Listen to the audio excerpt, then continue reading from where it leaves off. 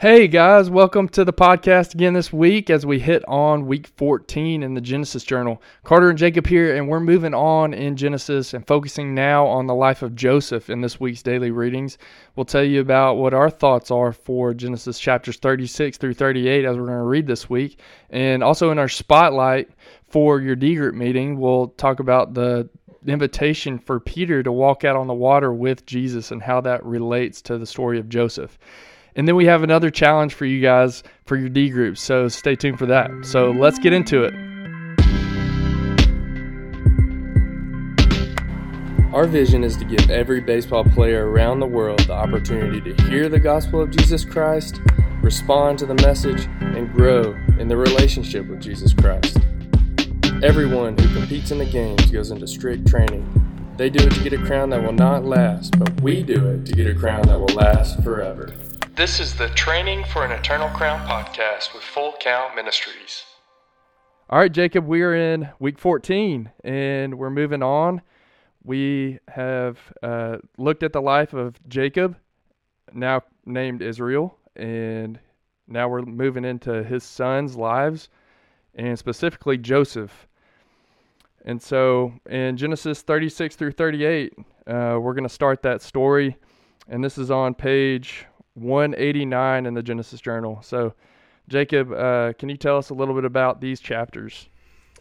Yeah, so as you talked about, we're going to start a kind of a new story of a new generation, and it's an extremely important story in our Bibles because the author gives 13 chapters to the story of Joseph. So we're going to, from chapter 37 to the end of the book, is all going to be about Joseph's life and his relationship with his brothers. So one thing about the Bible, it's clear that if it's going to spend a large section of Scripture on it, then we should probably spend a large amount of time on that story and really pay attention to it. So I encourage you to do that as you read in the weeks ahead, to really dive in to the story of Joseph. And specifically, one of the primary purposes of this Genesis journal, one of our goals was to see Jesus on every page of Genesis, to see his character and to see just who he is, and pictures of Jesus riddled throughout Genesis. And in this week's reading, you're gonna be able to do that maybe more clear than at any other point in the book. You're gonna see. So I just want to point out a couple of them, and then turn it back to Carter and let him dive a little deeper in this. But we know that Jesus came from the line of Judah. So very important that Judah is the son, is Jacob's, is the Abraham's the father of Isaac, who's the father of Jacob, who is the father of Judah. And Jesus is the line from the tribe of Judah, as the prophets would prophesy that's who he's going to come from. So we see Judah riddled in chapter 37, 38. The author spends a lot of time on his character, and we see come face to face that he's a sinner, like everyone else we've met in Genesis.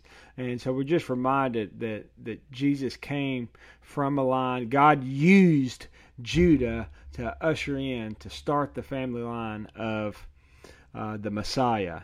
And so just really powerful when you think about that, how God uses sinners to accomplish his purposes in the world and in the story of redemption. So pay attention to that. Learn something about Judah and who he is. But maybe, the best picture of Jesus in all of Genesis is Joseph. So many parallels to Joseph in Genesis. So Carter, can you kind of walk us through maybe some of those pictures to look for this week? Yeah, we can start by looking at what's in these chapters. We don't want to get too far ahead and have some spoilers here, but I think early on in his life we see the dreams and that those prophecies about him, that he is going to be special. And his father calls him out, kind of gives him this robe of many colors, and he's identified as being a special child, and the brothers don't really like that, but he has this special calling, and we see that through his dreams and who his father says he is. And we see a betrayal of him very early on in this story that I think we see in the life of Jesus as well. Jesus would probably call his brothers the ones that are his disciples at this point, coming out to the end of his life. And he's betrayed, he's sold, like we see in these couple chapters, to the people who are ultimately going to put him to death. So we see this kind of death in Joseph early on, that he's moving away from his family because he's sold into slavery, and his father considers him dead. He doesn't know he because his brothers put animal blood on his robe that he had, his special robe, and his father thinks he's dead. So I would say that we can definitely see Jesus through these pages, and that's the thing we don't want to miss in Genesis. That's why we're doing this. Is every page, like you said, points to Jesus, and we're going to see that in the next few weeks, how Joseph takes on this image of Christ, and I think you guys will love it, and don't miss that. Yeah, and I don't want to spoil, but you can just keep going. That Joseph, as you're going to see, is a guy of high character in the chapters ahead. He's a guy that withstood temptation at every turn. That was tempted in many ways as you and I are tempted, and yet he remained pure. There's a at the end, and I think just the overall point of Joseph's life was to save a nation, to save a people, to save a generation, and that had to come through slavery. It had to come through really dark days, imprisonment, all these different things for Joseph.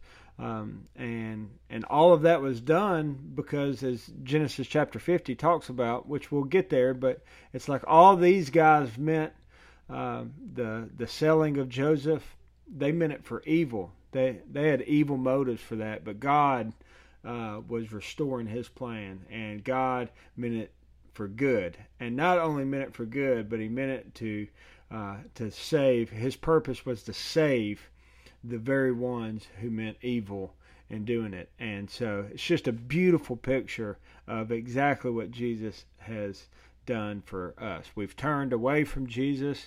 We've trusted ourselves. We've got evil motives at every turn. We sent our Savior to be crucified, and yet he said, "Forgive these people, for they know not what they're doing."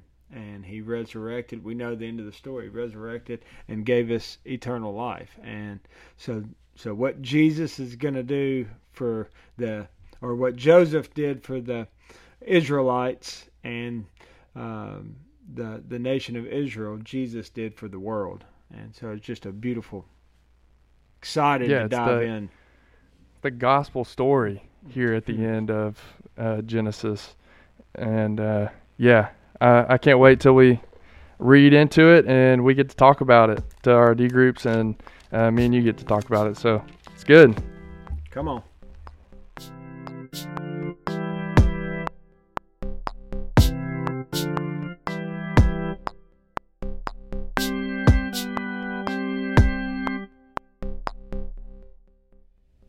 So we're at our gospel spotlight now here in Genesis 37.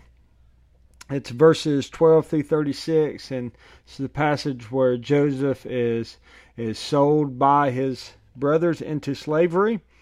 And then we're going to The spotlight passage is in Matthew chapter 14, verses 22 through 32, and this is where the famous story where Jesus walks on the water. So I think it's good to start out with a conversation just about why was this the spotlight passage this week, Carter? Why did you choose this passage to spotlight Joseph being sold into slavery? I think the thread here is this thing that we all wrestle with, I think, is doubt in God's power, God's ability to do things, and the doubt that we have just walking through life and making decisions and just trusting in Jesus that He's going to be there to catch us when we do fall, but we have to step out.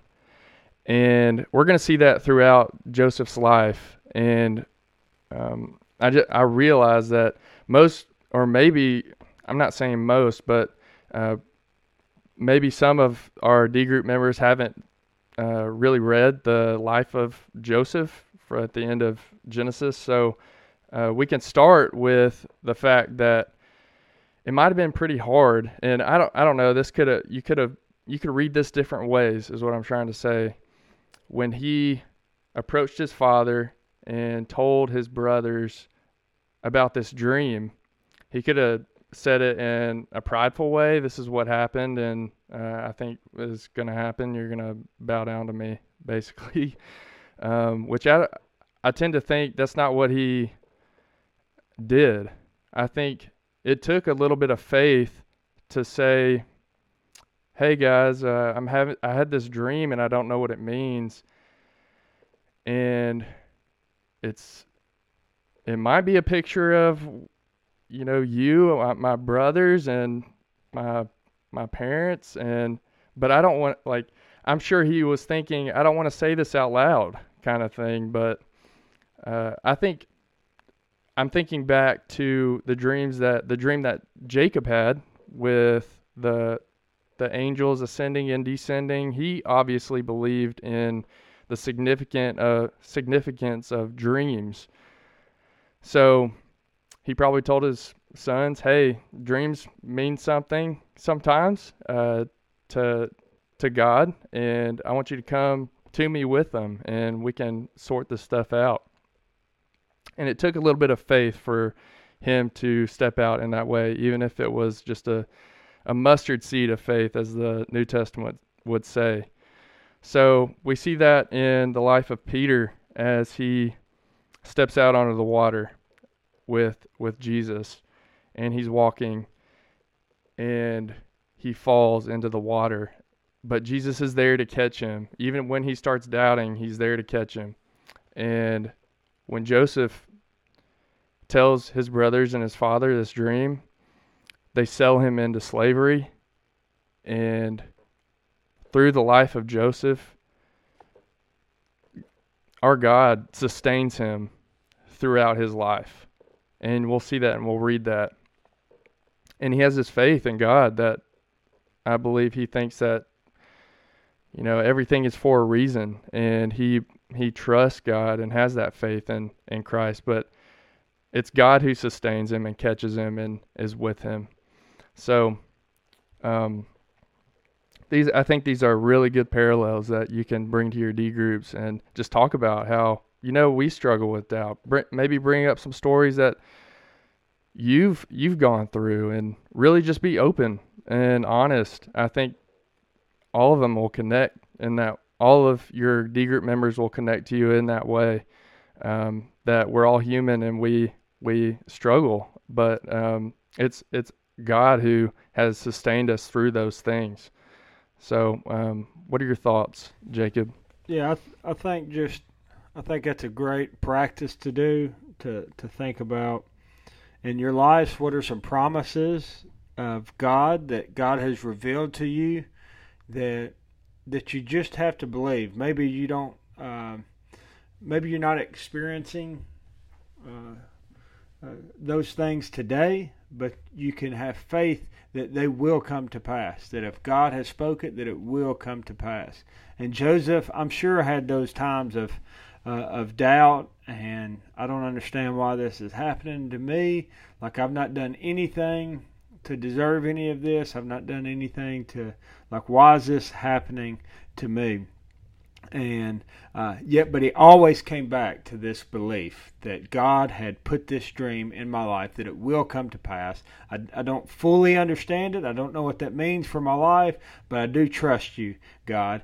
And I just know that there's plenty of our D group members that are coming every week that are probably in that season right now, that are thinking that I don't, my family's falling apart, my parents are doing this, or school's going this way, and baseball's going this way, and I don't have any friends, and I'm just, nothing in my life is going the way I think it should go to.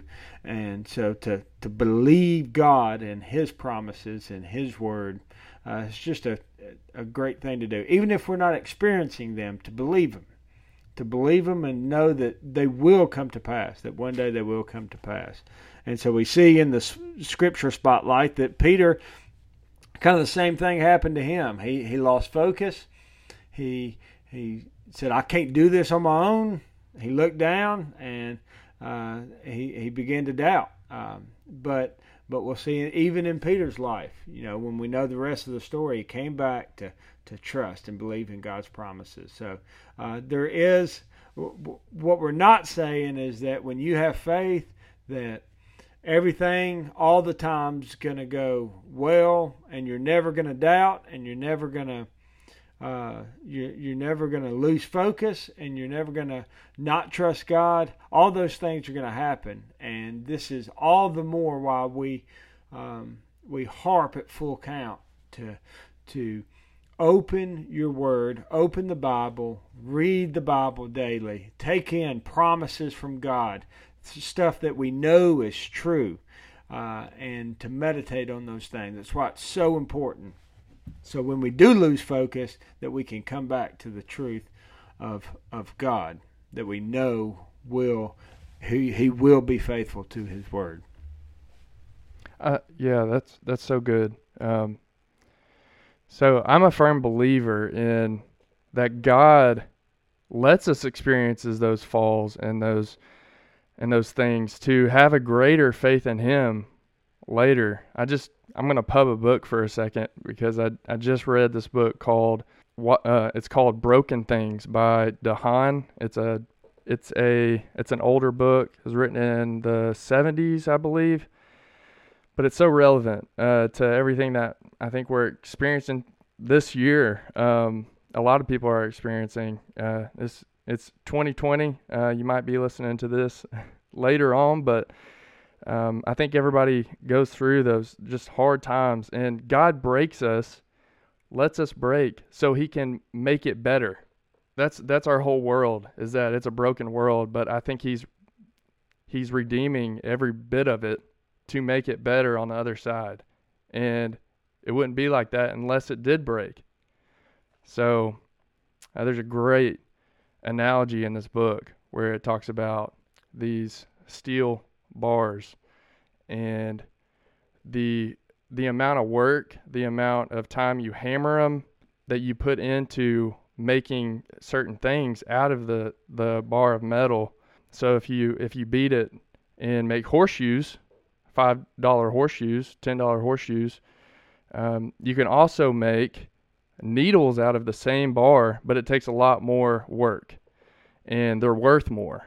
They're worth a lot more. If you make delicate springs for watches out of these metal bars, then the same bar with these springs is worth $25,000. I think allowing God and stepping out in faith like Peter did, stepping out in the water and following and seeing the fact that Jesus actually took my hand and pulled me out of that water, is so significant. As God leads us through life and we experience these things, like my 1-year-old just started walking.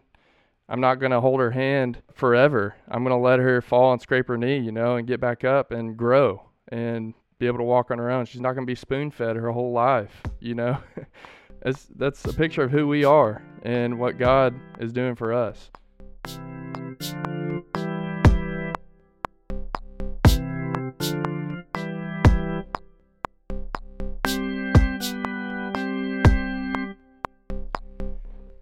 All right, so we're moving on in our challenge for this week. We do this every week. So last week we challenged all of you and to challenge your D groups to pray for things, pray for people consistently over the week. You're halfway through that if you're listening to the podcast as we release it right now. So just encourage your guys to keep praying, be persistent, and move mountains with God as you pray. So, Jacob, what's the challenge for this week for our D groups? This week, I think, in light of what we've talked about today, I know in my life that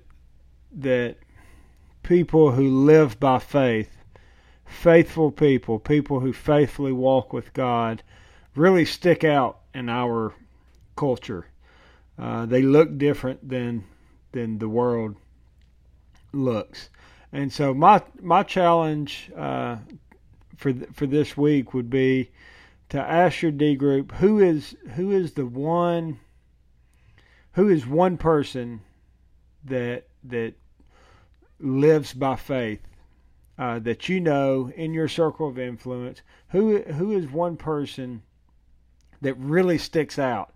They're really walking with God in faith. And for you to think about what is it about them that looks different? What is it? Why do they stick out? What are the things they do? What are the things they don't do? How do they live? Are they always encouraging, or are they always complaining? What are some of the characteristics about this person that in your life that you would say that person knows God and walks with God faithfully? And then to go a step, not only to recognize that person, but to go a step further, maybe a couple steps further, and to reach out to that person, either by call or face-to-face or by text or however it is, whatever means you decide to use. But reach out to that person and, one, let them know that they're different, that you notice that they live differently than the rest of the world does, and maybe even thank them for their example. But then ask them why and how. What are the convictions that they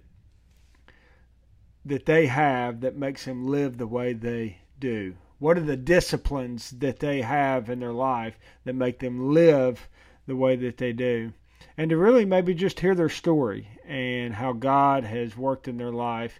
And because I know for me, the influences, the godly influence around me have made a tremendous difference in my life, learning from those people and using them as mentors and people who I want to walk and live like. So recognize that person, reach out to them, and learn from them this week.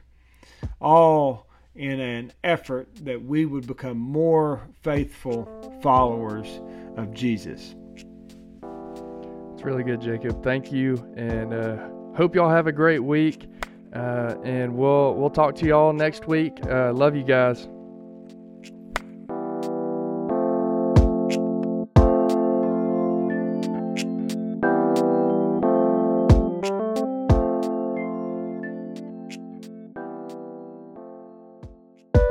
We hope you have enjoyed this episode of the Training for an Eternal Crown podcast. You can visit our website for more resources and also find this podcast on all major platforms. Full Count Ministries exists to create disciples using the game of baseball. We are a non-profit ministry, and if you have benefited from this resource, we would encourage you to consider donating to the cause to reach every baseball player with the gospel, giving them the opportunity to respond to the gospel and then to grow in the relationship with Jesus. Please like, subscribe, and share this podcast so that you can play a part in accomplishing the mission that God has put on our hearts for baseball players around the globe.